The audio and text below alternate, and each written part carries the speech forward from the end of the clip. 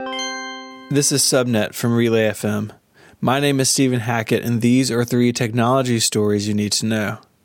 They've made it official. Microsoft is buying GitHub for $7.5 billion. Microsoft says GitHub will continue to operate independently, with Microsoft Corporate Vice President Nat Friedman taking the role of GitHub CEO.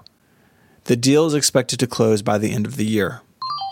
At WWDC, Apple has previewed iOS 12 coming this fall to iPhones and iPads. The company says it is focused this year on performance, especially for users of older devices.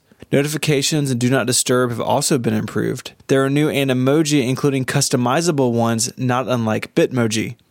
They are now available within FaceTime, which can now support up to 32 people on a call.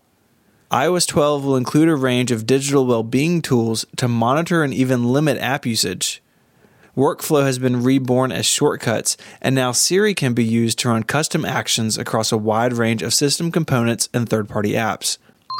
Beyond iOS 12, Apple has introduced new versions of tvOS, which now supports Dolby Atmos, and watchOS, which will allow developers to build native podcast clients on the watch, complete with offline background playback. macOS Mojave will ship this fall. It brings a new dark mode and improved Finder, as well as Apple's news, home, and stock apps. These apps have been ported from iOS with new tools that will allow third-party developers to move their apps from iOS to the Mac starting next year.